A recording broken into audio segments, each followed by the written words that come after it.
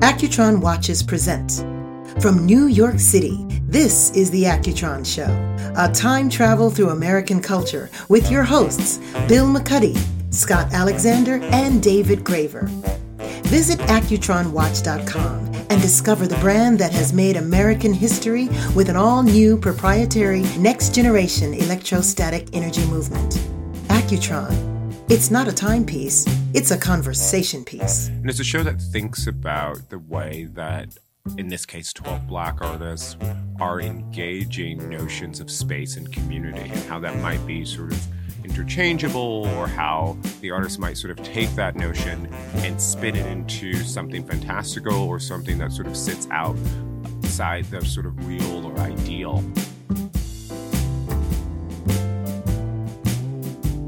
The person you heard at the top of the show is today's guest, Antwaun Sargent.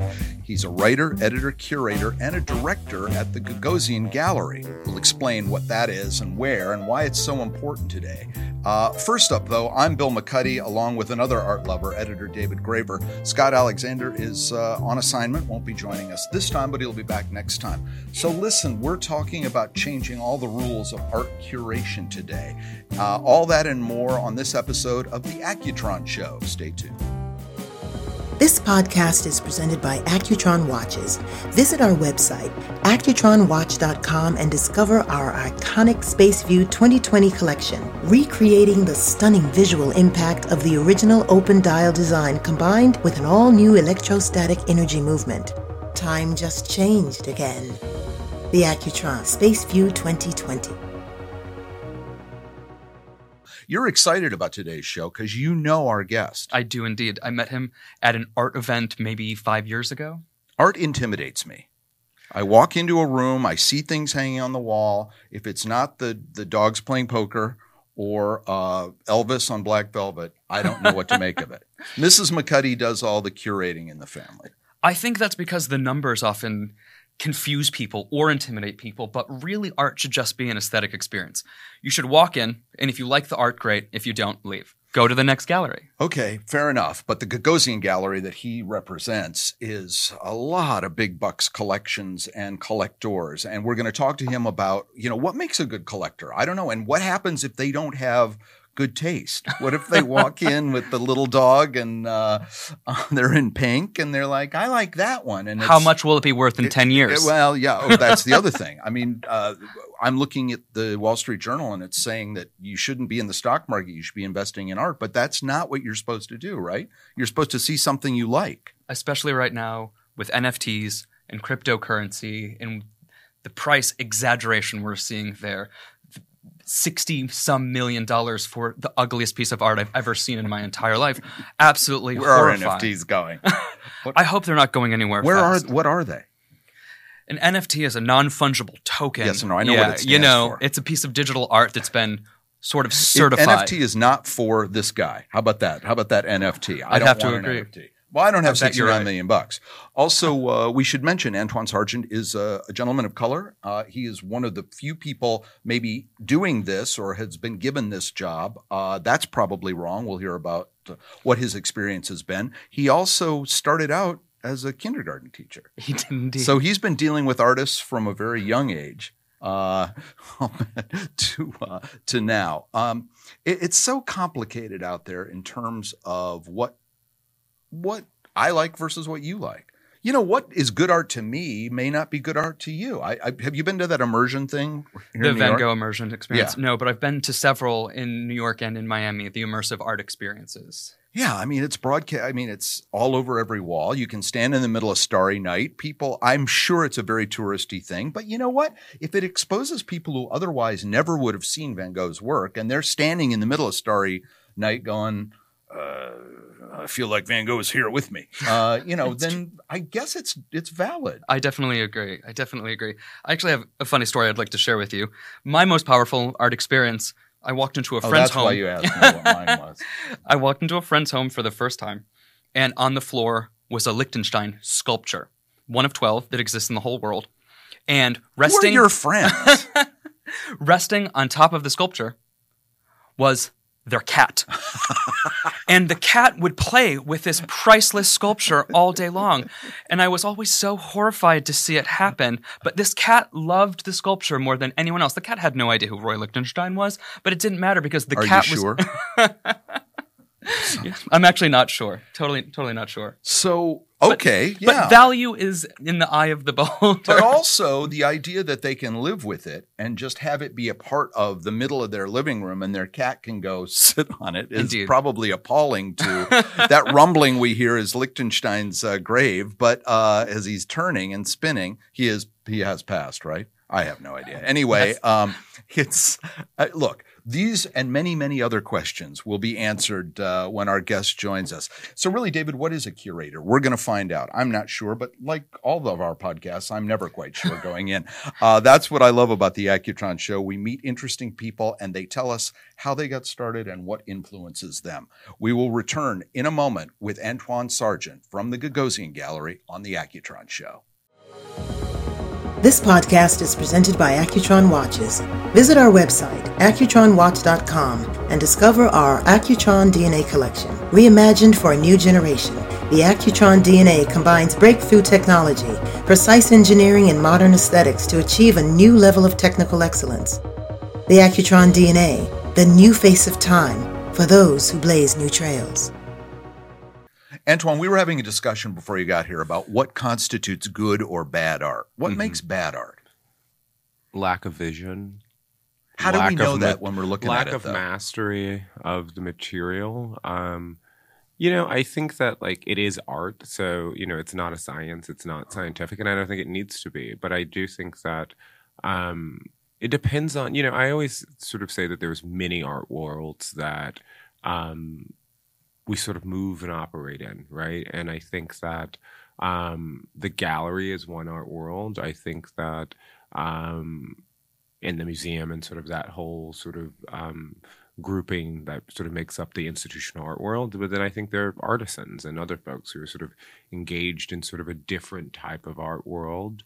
And so I think it depends on sort of where you're trying to, sort of be and where the work is sort of seen. But I think that I'm always after sort of work that has, sort of a real originality and a true sort of tension and sort of expression that is unique. And I think there is something about knowing it when you see it, because again, it is an art. We're not talking about a science, but I don't really sort of spend a lot of time trying to sort of get to sort of this is good, this is bad. I think you have to sort of examine each artist and each sort of artwork within the context of the artist that's producing it, and also within sort of the larger sort of cultural sphere in which you might show it or sell it or whatever. And so I think it's it is difficult for a reason, and I but like you that think difficulty. You know good when you see it versus bad when you I would walk hope in so. and see it the first time.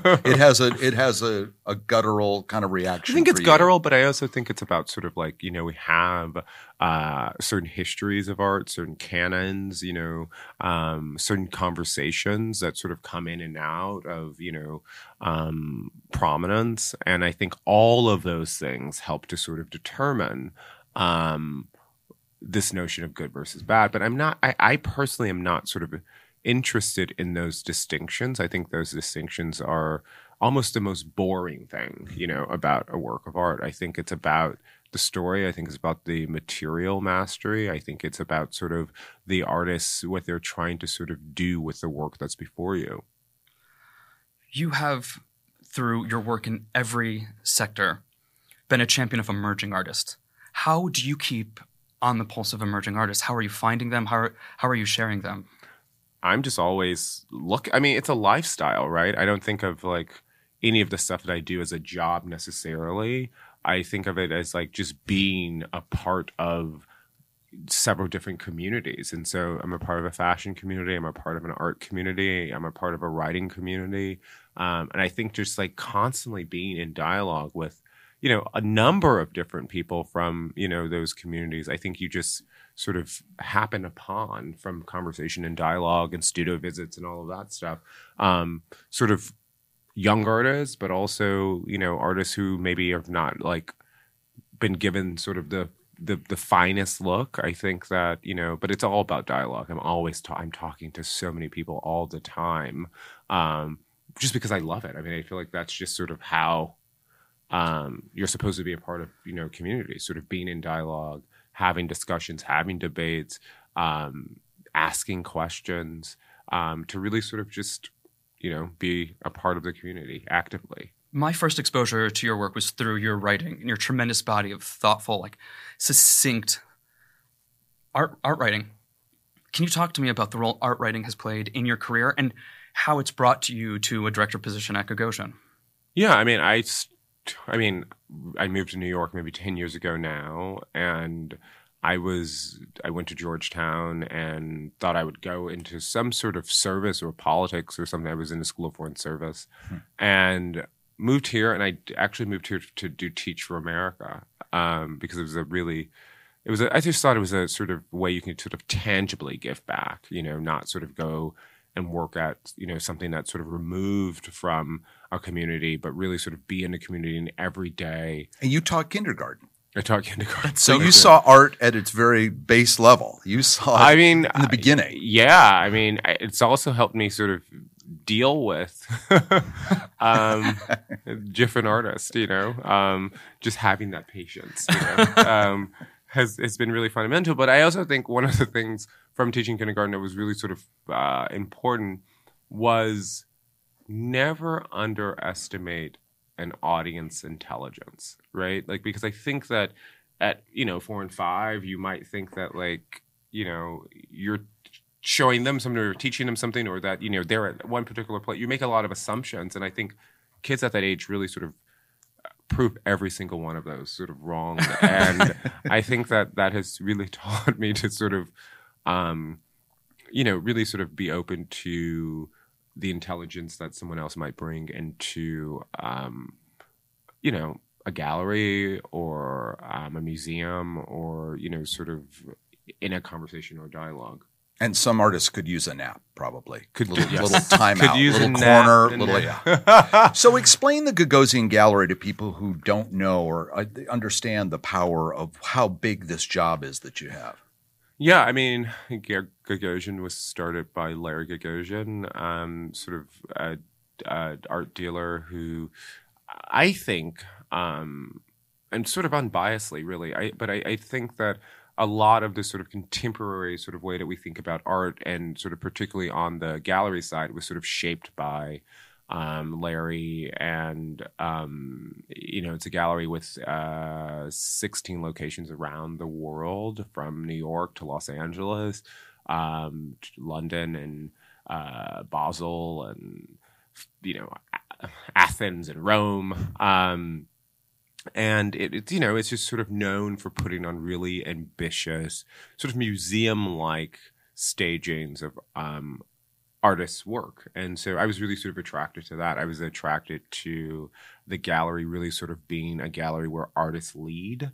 And if we're doing our job right, we're able to contextualize that work and to sort of present it in the ways in which collaboratively with the artists. And so, it's a gallery with about 30 directors. I'm one of them, who sort of sit around the world. And, our job is to make sure that we are engaging sort of the artists of our time and allowing them an opportunity to sort of not only show their work, but to push their work in the space of our galleries. I just had the great privilege of seeing your debut show with Gagosian, Social Works, and took the opportunity to have intimate internal dialogues with some pieces, and then had to pause in the magnitude of other structures that were assembled within.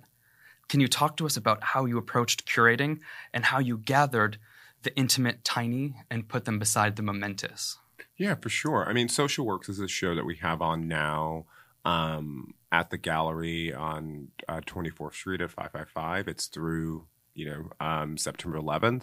And it's a show that thinks about the way that, in this case, 12 Black artists are engaging notions of space and community, and how that might be sort of interchangeable, or how the artist might sort of take that notion and spin it into something fantastical, or something that sort of sits out side, the sort of real or ideal, right? And we have a lot of different artists working on, across mediums. So you have the painter Titus Kaphar thinking about sort of relationships to social histories in his painting practice. You have Rick Lowe, who is thinking about abstraction in relationship to sort of the Tulsa, Oklahoma race massacre of 1921. That area, Greenwood, was called Black Wall Street because of the sort of economic wealth at the time of that community that was destroyed. You also have people like Linda Bryan, who is sort of who started an urban farm called Project Eats in New York City that's tasked with getting fresh produce to underserved communities. And in the space of our gallery, she walked in, and her and Liz Diller, the architect, and saw the skylight and go, "We want to build a farm here," and coming from the skylight, and they did. And so it's gardened. I mean, it's a sort of a small garden where fresh produce is produced in the space of the gallery, and it's given away on the walls of the gallery to the visitors, because Linda really sort of thinks about making spaces with real-world consequences. And then you have someone like the architect David Adjaye, who is really, one of the sort of great architectural voices of his generation, having built things like the National Museum of African American History and Culture, the Smithsonian that's in D.C. that opened a couple of years ago. And David has been thinking a lot about the very earth that we walk on and how we can sort of think about a sustainable architecture that's built from literally the ground. And so in his sort of large-scale debut sculpture, it's this sort of maze-like labyrinth that's made from the literal earth that we walk on in New York, which is limestone. And so it's 60 tons of limestone that has been rammed together to sort of make into these blocks that sort of build into sort of this crescendo in the gallery. And so as you walk through, you're sort of in between these sort of layers of real limestone earth, New York earth. And because it's earth and because it's living, it oxidizes the air. And so it sucks in the carbon, right? And so it really is just, again, it's a large sort of scale work that me and David work closely together to sort of to realize it. It was commissioned for this exhibition. Again, and won't live anywhere else after this. It's placed in this particular exhibit. It's placed in this, but it's a sculpture, so we'll sort of have a life after the exhibition, and also it'll live outside.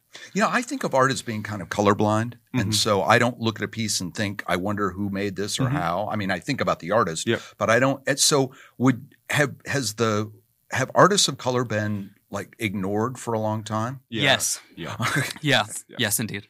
I mean, walk through a museum and you sort of get the sort of impression that for a very long time there's been not just artists of color, but I think there's also been women. There's also been that have been sort of they're making the work but not getting the same opportunities. And so I think that for me, it's not necessarily for me. This is sort of what I do, right? This is sort of the practice that I have, but I love sort of all artists, but I think that it's important to sort of have a practice and have a point of view. And I think that for me, being a part of it's so authentically me because I'm a part of this community and sort of just interested in what those artists are making, And so, to that extent, the shows and books and writing I've been doing for the last 10 years has been particularly focused on the work of Black artists around the world, because I'm just interested in that, sort of creativity and that artistic production and what sort of happens in sort of different communities and in this show, you see that, you have Carrie Mae Weems' photographs and you have Theaster Gates, who has actually a Chicago-based artist who has this sort of monumental installation of the house DJ, Frankie Knuckles, real records, 5,000 real records that he played in the clubs in the 80s, right? He's like one of the house, pioneers. And he's taken that work. Frankie passed away in 2014. He's taken that and sort of realized those records as an archive.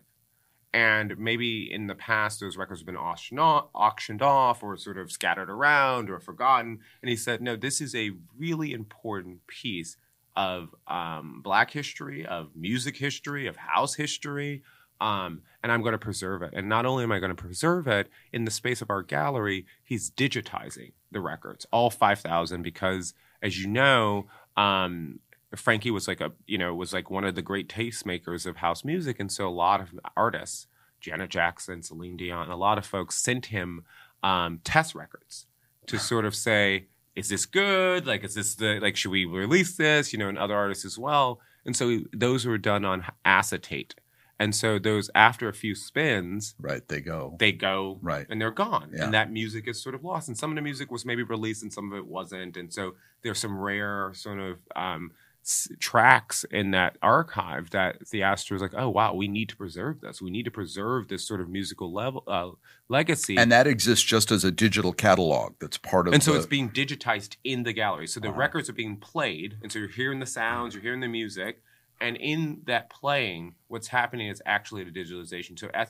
So if we're timing it right, at the conclusion of the show in September, you'll have a digital archive of Frankie Knuckles records. And so it's really one of those things where it's like, I like to do exhibitions that also like do other things in the world, And so yes, you have, this sort of on public viewing in its one way, but then you'll have this digital archive where folks can all from all over the world eventually will be able to sort of listen to or study or what have you. Do you have a vision for what you want the future of the art world to look like moving forward? That's a big question. I mean, I just think that we all, like, when I mean we all, as sort of our publications, our museums, our galleries need to just be more reflective of the communities in which they are in. And so I just think that, like, if that, it's as simple as that, yeah. Just inviting, sort of just being sort of clear about showing a lot of different artists, a lot of different things, and being sort of challenging. And I think that what I love about my colleagues at the gallery and what we've been able to do so far is that there's just been so much openness and collaboration, because you don't build a 60-ton sculpture in 6 months without collaboration and belief and support. And support. And I think that it goes from Larry on down, and the show has been really well received, and we loved it. But there is a risk, right? Like, you don't know how things will be received, in terms of placing the work or in terms of like the critical response. And so I will say that, like, I love that risk factor. I love that, this wasn't just, work that was laying around in someone's studio. This really was sort of a curatorial idea, and then reaching out to artists and having conversations and maybe thinking from the first conversation, maybe we'll do this. And then, artists, and this is why I love them, they come back and say, oh, I actually want to do this. And then we have a discussion and say, okay, is that possible in the 4 months or whatever? And keep on working and keep on being in dialogue. And what I love about that sort of fluid process is that some ideas work now, and some of them, let's keep working through them, let's keep talking about them, let's keep sort of marinating, and then that can happen in a different exhibition. And so from this particular exhibition, there's a lot of stuff coming out of that the gallery will continue to do and support and sort of be in dialogue with artists. And so I think that that's really great about this particular show, that it's been hugely generative in terms of ideas for future artworks. Do you have thoughts and opinions on NFTs? Yeah, you mentioned digital a moment ago in the future, and is that art to you? I'm not. I don't think I'm at a place to say that it's is or isn't art. I think right now with NFTs, it's just too early to sort of, I think, even have a real definitive opinion on them. I think what I've seen so far, it doesn't give me much hope. In the terms that, like, it can't just be an image of something. Agreed. It needs to be, sort of an art form. If you're calling it an art form, then it needs to have its own sort of rhythm and its own sort of like idea. Production and idea. And it can't be just like taking the physical world that we're living in now and translating that into an image, and but some art does that. Certainly photography does that. I mean, but photography, yes. And so that's exactly my point, that photography does that. So like what, So were you guys appalled when No. Christie's got $69 million No. for that thing? And did everybody go, wait, are we missing out on this? We should be on this. No, because, the art world is one of those places where some of it's about, I think it's the last place where it's like it is and isn't about money, right? Because I think that's the sort of misconception. Like just because you have money doesn't mean you can get a artwork. You know? So a lot of people with money who would love artworks from this particular show who have not been able to get them, and I think that like it's really about, and that's what I mean about like being a part of the culture. It's about sort of prioritizing. It really is. I think the reason, there was a woman who came into the show and I was leaving for the day and she ran up to me and as dramatic as this sounds, she was crying and she goes, house music really saved my life. I had to come here from San Francisco to see this work of art. And there's something spiritual about art, right? That transcends, I think we can all say, the sort of world and the sort of way that we've organized the worlds in which we're in. And so, yes, like money is, part of that sort of capitalist part of the world. And obviously this is a commercial gallery and obviously, that is the business model, but it's not just about that. And I think that me and my colleagues work really hard to make sure that, the works are placed in collections and not sort of just like with someone who happens to have 69 million or whatever, right? That where those works become a part of a community where they can be seen, right? And so I'm sort of with NFTs, it's sort of what all you're hearing. The reason why everyone's like sort of up in a frenzy is because of the dollar amount. Yeah. No one has ever came to me and go, oh my God, look how beautiful that NFT is. And so that's the problem here is that there's some like there's within art there has to be a beauty logic, and I don't and until that can happen in NFTs, it's just going to be literally capitalism on steroids. Collections and collectors. What makes a good collector? We'll talk about that when we return after this. This podcast is presented by Accutron Watches. Visit our website, accutronwatch.com, and discover our legacy collection. Reviving some of the most memorable Accutron watches from the 60s and 70s.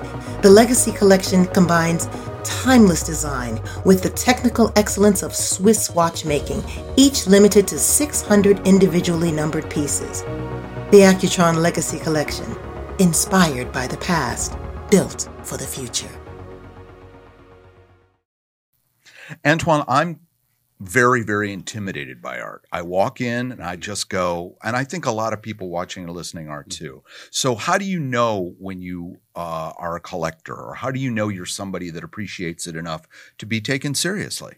I mean, I think that that's one of the things I think that we need to do a better job, I think, in all aspects of the art world, from the curators at museums to folks in the galleries to writers, is to sort of be a bit more open about, the fact that folks don't need PhDs to look at art. They have their eyes or senses to sort of make meaning, and sort of you have to be appreciative of that meaning. I think it goes back to, I think about kindergarten, right? I would go, don't underestimate someone's intelligence, or don't write it off. And I think that that's important, right? But to sort of more directly answer your question, I think that all the best collectors I've seen have a couple of different qualities. And one of them is that they are engaged in their, whatever their communities are, they are engaged. And so they don't just collect the sort of Rick Lowe's and Theaster Gates and the David Adjays and the Carrie Mae Weems and the sort of these,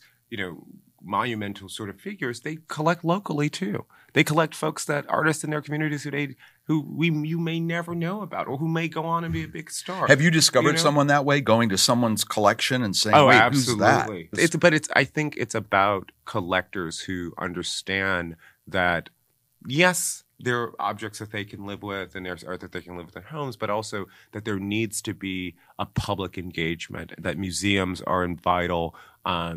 And they are not, so there's a couple of different ways. They can buy things, they can lend things. I know collectors who buy things and then immediately sends it on this sort of world, like this, 3-show tour. So and then several years later, they get the work actually in their home because they're interested in not just sort of like the sort of, I bought this thing, it's mine, I own it, but really sort of the larger sort of lifespan of an artwork. and being really sort of stewards of that work and not necessarily owners, quote unquote. And I think that is sort of a part of the culture of the art world is sort of the appreciation for the artist and the object. What do you do with a collector with bad taste or that has a bad eye? I think that like education happens, sort of in both ways. It's not just sort of like a director of, a big gallery and this is, my sort of, it's like you have conversations with collectors or with artists and your taste changes or you sort of come to see something in a different way. I think that like one of the jobs that, I had a young guy who's I love young collectors. Right? We work with a lot, we work with a lot of sort of super top 200 all of those, folks we work with. But in this role, I've actually tried to I'm 32. So I've tried to also get folks who I know who are in my age group, who I know, have, an affinity for art, and they might sort of express that through sort of films or supporting Broadway or whatever. And I go, try to get them to sort of also see contemporary art the same way and help them build, their collections. And maybe with things that maybe start at $500 or $1,000 or $1,500 if it's. I mean, I don't know a lot of artists who are even young and not represented by the gallery who are selling their like artwork for at that sort of price point. But so I do know folks. Entry point? But I do know folks who are sort of in the sort of 5,000, 3,000, sort of 2,000 range, and who started there. So particularly some photographers or some young painters who are making smaller works, and encouraging that. And because it's not just about sort of. Like, yes, it's about like, I work with a gallery with a stable of artists. And yes, it's about sort of supporting those artists. We've made commitments to those artists. We've made we've made commercial commitments to those artists that are important because those artists have families and they have studio practices and they need to experiment, right? And so like that's important. But also it's about if you're working with a young collector, maybe it's about sort of building up to something that's, a little bit more sort of maybe expensive.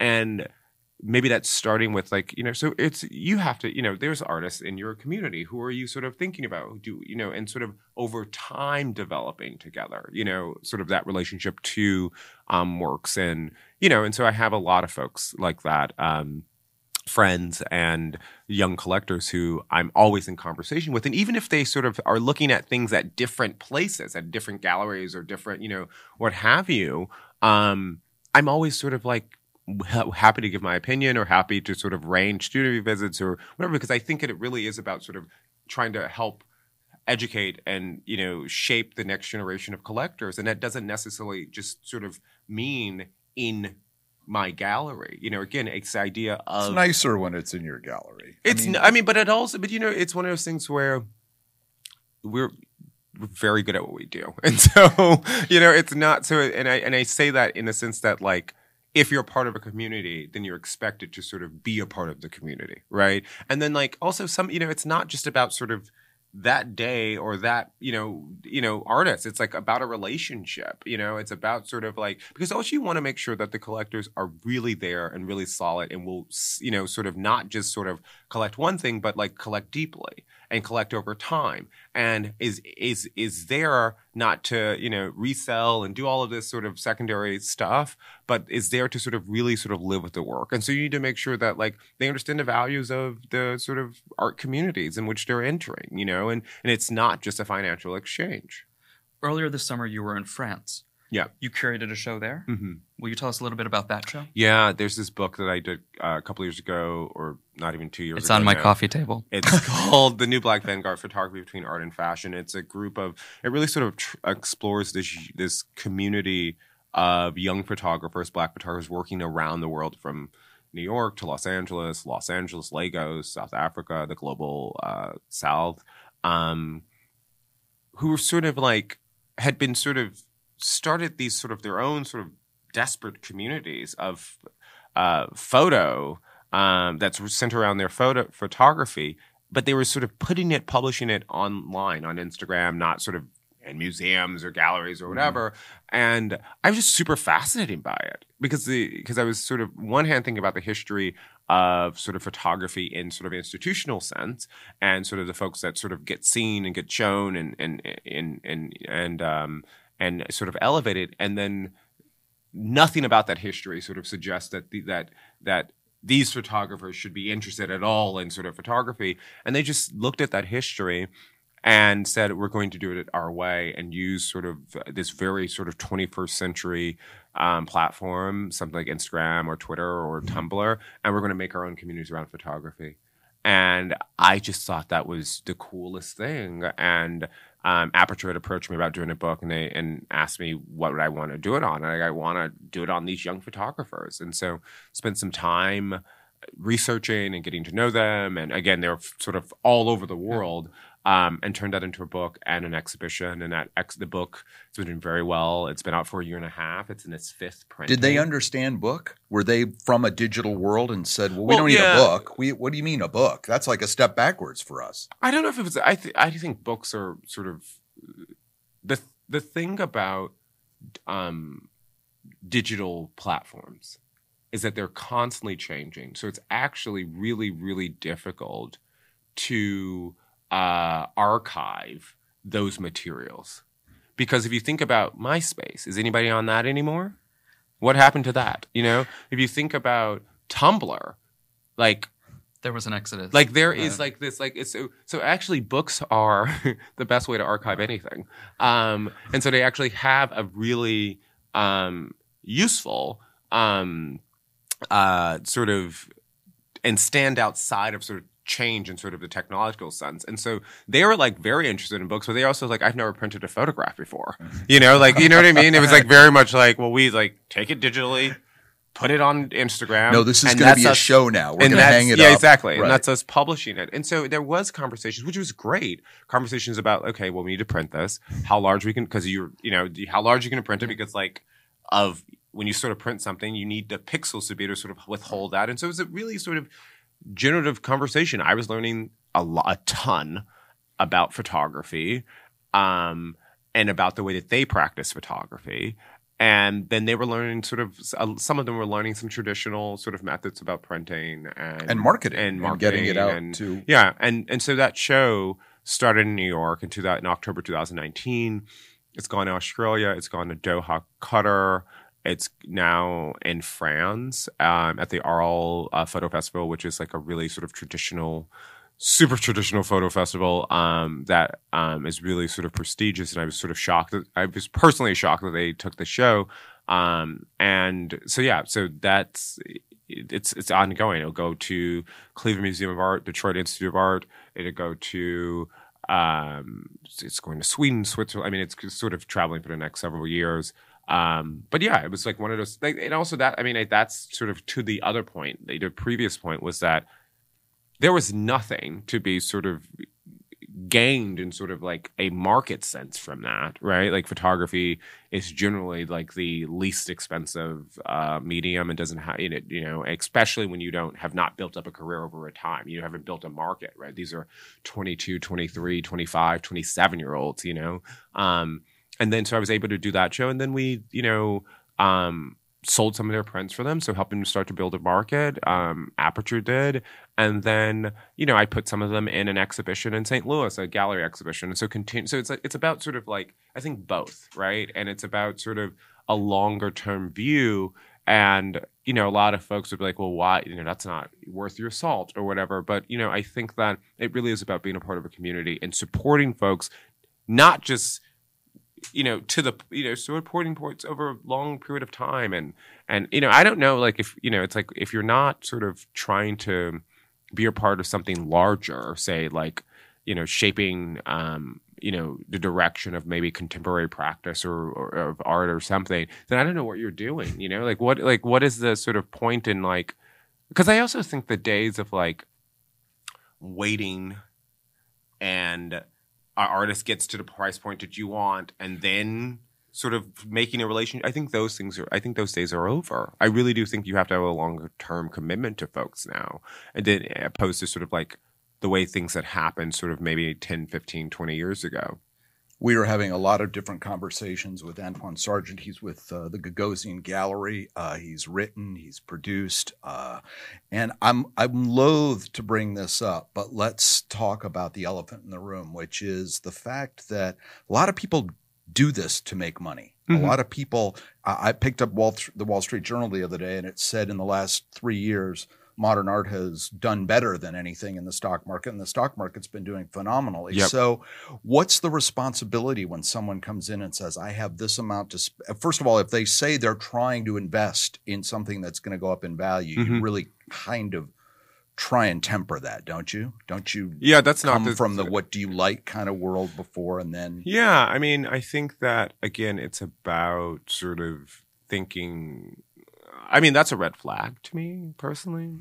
Like, I don't know. But you get that a lot, don't you? From people who are just getting into it and don't know that much about it. And if they're just getting into it, I think the conversation before it's like I buying anything, it's about sort of like making sure the values are right, making sure that like sure that that this is, used as a financial instrument, but I don't know if that's necessarily how you should be thinking about it because of all the things we just discussed, and I think that sure, like you can make some money off of it for sure. But it's that thing where it's like, yes, it's a weird sort of thing to try to explain. Yes, it's a commercial gallery. Yes, the sort of bottom line is selling artwork, but it's selling artwork to the right people who want to live with that work. Like it's not sort of, it's not doing it to sort of have folks, like if you sort of at a gallery where folks just constantly flip your work, you get a reputation for that because artists don't make money on a secondary market. So artists are pissed off when they see the 50 million for this or whatever because they're not making money off of that generally. Really? So, artists do not make money off. They would – think, well, now I'm more valuable for the next things that I do. Sure, but they didn't make the $70 million. Right. And so like maybe you can raise their prices maybe by 6% or whatever the sort of standard is, but they're not making the $150 million, And like that's the sort of problem, but also it signals to other folks that, oh, he made $150,000 off that or 40 million or 20 million or whatever. I paid $25,000 for this. I'm going to also do that now. And then so it becomes a situation where it actually ruins an art. It could ruin an artist market. If too many people, obviously, it's the stock market, right? If too many people start selling, then your work is worthless. Wow. Well, yeah. Oh, yeah. So I'm scared. Yeah. I'm not going to put a dime into it without talking to you first. Invest aesthetically. I would invest based on what you like and what moves you. Art What's over your sofa? We talked about that before. David King Rubin. I have 3 of his paintings. No one likes a bragger. I do have I have one more for you. Yeah. You guest edited Art in America, mm-hmm. and you put a tapestry on the cover, a photo of a tapestry. Yes. I think when most people think of art, their brain goes to a painting or a sculpture. Yep. My head exploded. I was like, this is remarkable. We're reminding people about tapestries. What moved you about tapestry?